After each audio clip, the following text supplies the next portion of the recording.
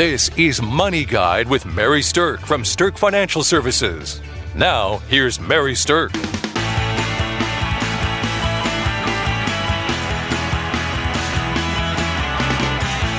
Welcome to Money Guide with Mary Stirk.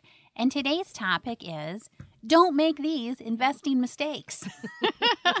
With me today, I have Amy McFarland. Good morning, Mary. Good morning. And so here's the thing is that there are a lot of smart ways to invest, and there are also a lot of really common mistakes that investors make. And a lot of times they don't even know that they're actually making them. Okay. So we're going to talk today about some of the common mistakes that people make when doing investing and how to maybe make some better choices. All right. All right. So here's the first thing that I want to say is that, you know, when you think about buying decisions, think about some of the things that you buy in your life. You buy cars, you buy houses, you buy stocks, right? Or mutual funds. And the amount of research that people put into buying a car or buying a home far, far outweighs the amount of time they spend doing research on buying investments inside their portfolio. Oh, absolutely. So, you know, that's probably one of the biggest mistakes people make is that they don't actually do their research. And a lot of the reason is because they just don't know how. Sure. Right? So how do you figure out what a strategy should be if you're going to buy something in your portfolio? Okay. All right. Well, you can Google. The Google master out there has lots and lots of pages and pages and pages. Pages of information on how to do this. But the trick is really sorting through the mess that's out there and trying to figure out what's good information and what's not really good information. Okay. Okay. The flip side of that is that if you have figured out something to buy, most people don't take the second step and figure out when they actually want to sell it. Got it. Okay. Oh, sure. So, you know, think about your car again. You research the features and benefits of the car. You check out its safety ratings. You compare it to different models. You look at the gas mileage. Sure. Some of the things like that. And then when you're ready to sell your car, you have some pretty specific criteria of what needs to happen for you to sell that. And generally, it's when things start going wrong. Yeah. I think that's a great analogy, Mary. Or you see a shiny new one. Yes, or something that you want, right? Yeah. So that kind of criteria, when something goes wrong, that's not the sell criteria we want with investment proactive. portfolios, right? We want to buy low and sell high, so we don't want to wait till something is wrong before we sell something in our portfolio. So the mistakes that investors frequently make are that they don't have any real research strategy for buying, Okay. and they have no selling criteria for when it's time to unload something that probably has been pretty profitable for them. Okay. All right. So let's talk about the buying strategy first. A buying strategy should have some metrics to it and should be completely unemotional. And that is something that is a struggle for most people when they think about their money. Right. Is to divorce themselves from emotion. And the really strong way to figure out buying criteria, figuring out what is a good buy, is to have a set of information that you look at every single time so that you have a basis of understanding, is this a good buy or is it not a good buy? Okay. Okay. Now, there's a couple different types of information that you can look at. And I'm not going to get too technical in here, but there is fundamental analysis and there's technical analysis, and those both should play into a good buying decision. Okay. Now, for some people, me even just saying those words just went right over your head, and you're like, I want nothing to do with that.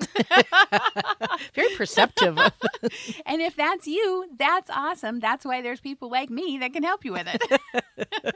All right. Dig in. Yeah. But for those of you who are the do-it-yourselfers out there, if you're going to develop a research strategy for yourself, there are some things beyond just what's the price, where's it at in its 52-week high or low, what's the dividend ratio and things like that, what is the earnings per share. There is information beyond that that really should be looked at to go into a buying decision. All right. And where most investors fail at this is they don't start to look at things like the balance sheet of the company they're buying, the profitability of the company that they're buying, the momentum that company has, the risk that company has. And so those are the type of things that you really should have some solid metrics wrapped around before you actually buy a stock or buy a mutual fund that's investing in stocks. Okay. All right.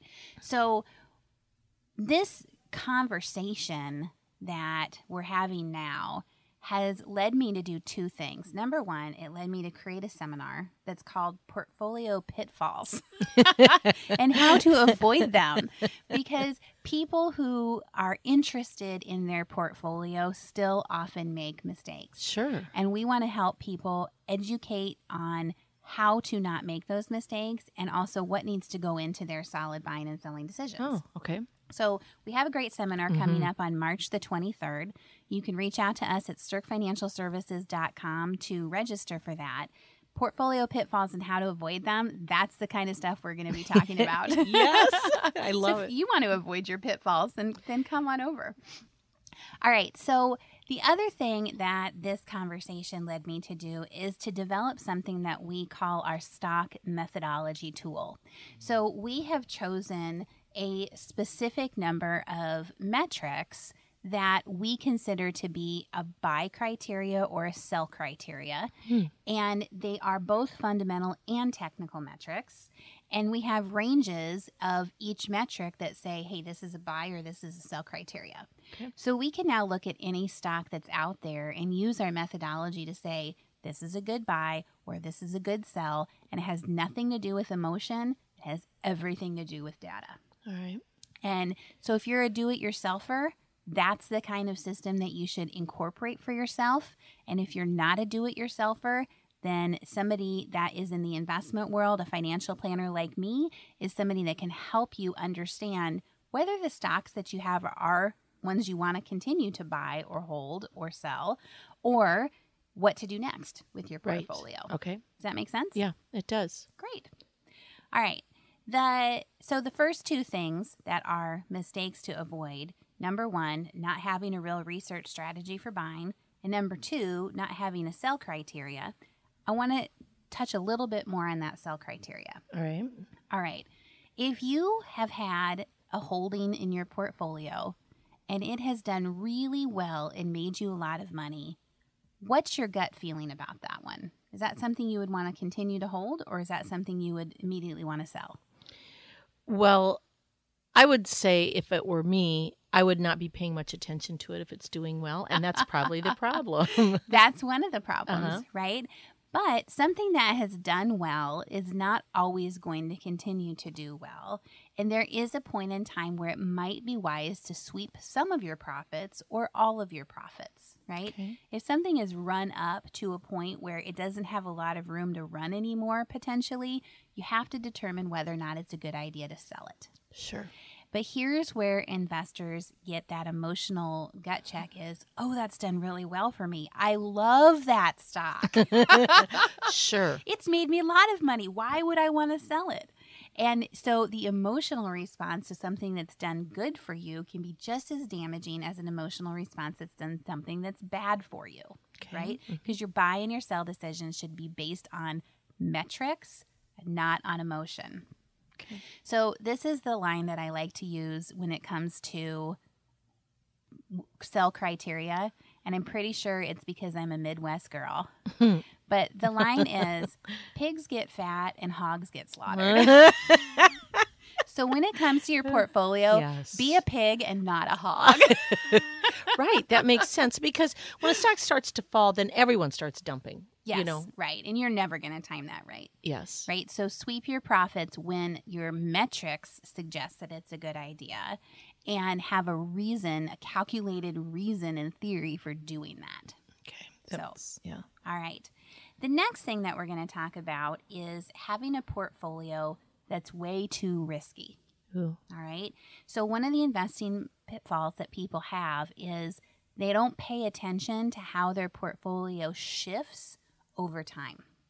So if you have a few holdings that have been fantastic and they really earn for you, then overall they're going to end up being a bigger percentage of your portfolio than what you originally had intended them to be. Oh, Okay. right.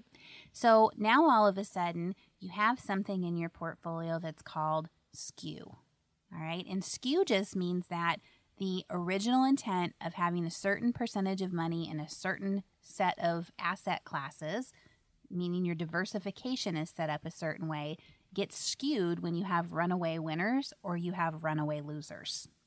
So your portfolio gets way more risky in an environment where the stock market is doing well. And what are we in right now?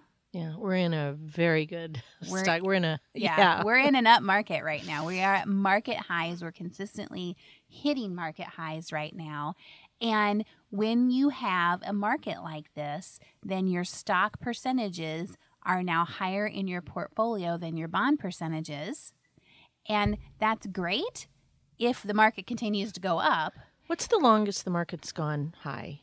Well, I don't think there's been a bull market that's ever lasted longer than 10 years. Okay. And we're in year 8 of this one, right? Yeah. Now, that doesn't mean that there won't be a bull market that lasts longer than 10 years. There's Sure. always a first time for everything. But historically, if we look at that information, that's kind of the way this is rolling. So at some point in time, what I can say for sure is the market is going to correct and go down at some point. And that's what markets do. They go up and they go down. So now that we've had a big run up in the market, this is a smart time to rebalance your portfolio, move it back into some of those original percentages that your risk level is comfortable with.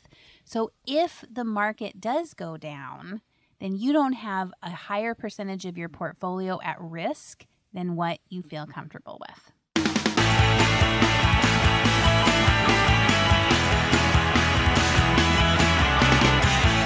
Welcome back to Money Guide with Mary Stirk, and today we are talking about don't make these investing mistakes. Yes, do not. These are kind of the hot ones to try to avoid when you're thinking about your portfolio. This is really interesting topic, Mary. Thank you. Yeah. Thank you. We get a lot of chatter and conversation and questions about this topic, so that's why I wanted to do a show about it. So, all right, we've covered not having a real research strategy for buying. We've talked about not having a sell criteria. We've talked about letting your portfolio get skewed, making it way too risky. And now what we're going to talk about is ignoring an asset class that is called alternatives. All right. Okay. So old school investing is you have stocks and bonds in a portfolio.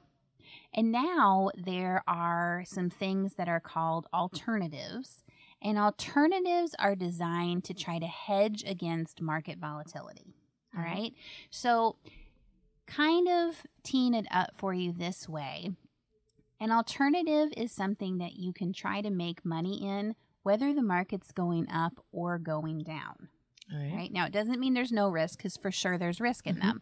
But let's use it this way. Let's say that you have an alternative fund that is focusing on commodities. Okay? And we'll use corn as an example. All right. If the commodities alternative fund manager thinks that corn is going to go up in price, then they're going to buy corn now, and they're going to wait for it to go up in price, and then they're going to sell it. So that's called going long, meaning you own it because you think it's going to go up. So they're betting that the price of corn is going to go up, and if it does, you're going to make some money. Sure. Okay. Now, the alternatives funds are unique in that if the managers think that corn is going to go down, they can also take that bet. Okay, so they can short the corn market, meaning they make a bet that the corn's going to go down. They actually sell it now before they own it, and then they go back later after it's dropped and they buy it. Okay, so that's a simplified version of what shorting a market does. But it means that if they're betting that corn is going to go down, and it does, you can make money. Yeah. So alternative funds are one of the few places that you can make money in an up or a down market. And what has to happen is the alternative manager has to be betting on the right side of what the trend is. Error. Sure. Right? So how does an alternative lose money? If they're making the wrong bet. And they also lose money if there's no trend, right? So if everything's just static, status quo, no movement, no trend whatsoever, there's no way for them to make money. Yes. So alternatives have become part of a sophisticated portfolio. All right. So you're not going to find alternatives in smaller portfolios because the stock and bond ratios have to be there first.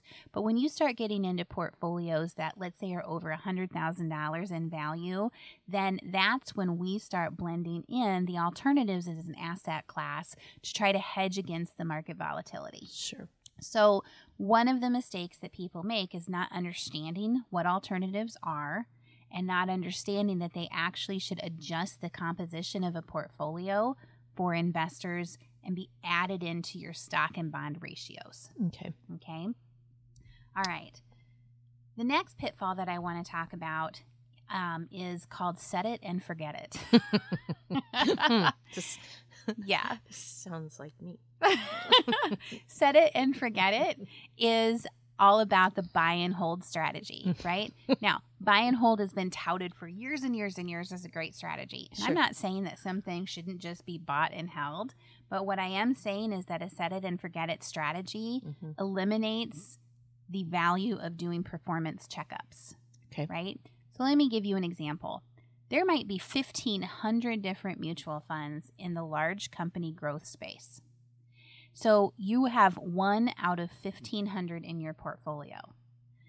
If 1,400 of them are doing better than yours, then your buy and hold strategy is probably not very effective. Yes. If yours is in the top 100 out of those 1,500, then absolutely set it and forget it makes sense. But the problem is buy and hold does not generally leave room for ongoing monitoring and analysis. And checking your performance and making sure that what you're continuing to be is in the top of the pile or be above average in your asset class has a lot to do with boosting performance. Oh, okay. Okay. So here's what we're going to do. We normally do give away things on our show, and here's what we're going to give away today. We are going to give a discount for the performance checkups for your portfolio. So normally, as you all know, we're a fee-based financial planning firm, and we charge a fee to do this kind of work. But what we're going to offer for our listeners is to do a performance checkup for your portfolio at a discount of 25%. Okay. So you need a code, and the code is going to be MoneyGuide25. So if you come to us, if you reach out to us and you have that code, MoneyGuide25, then we will meet with you and we will do a performance checkup on your portfolio and we will discount your rates 25% off of our normal fees.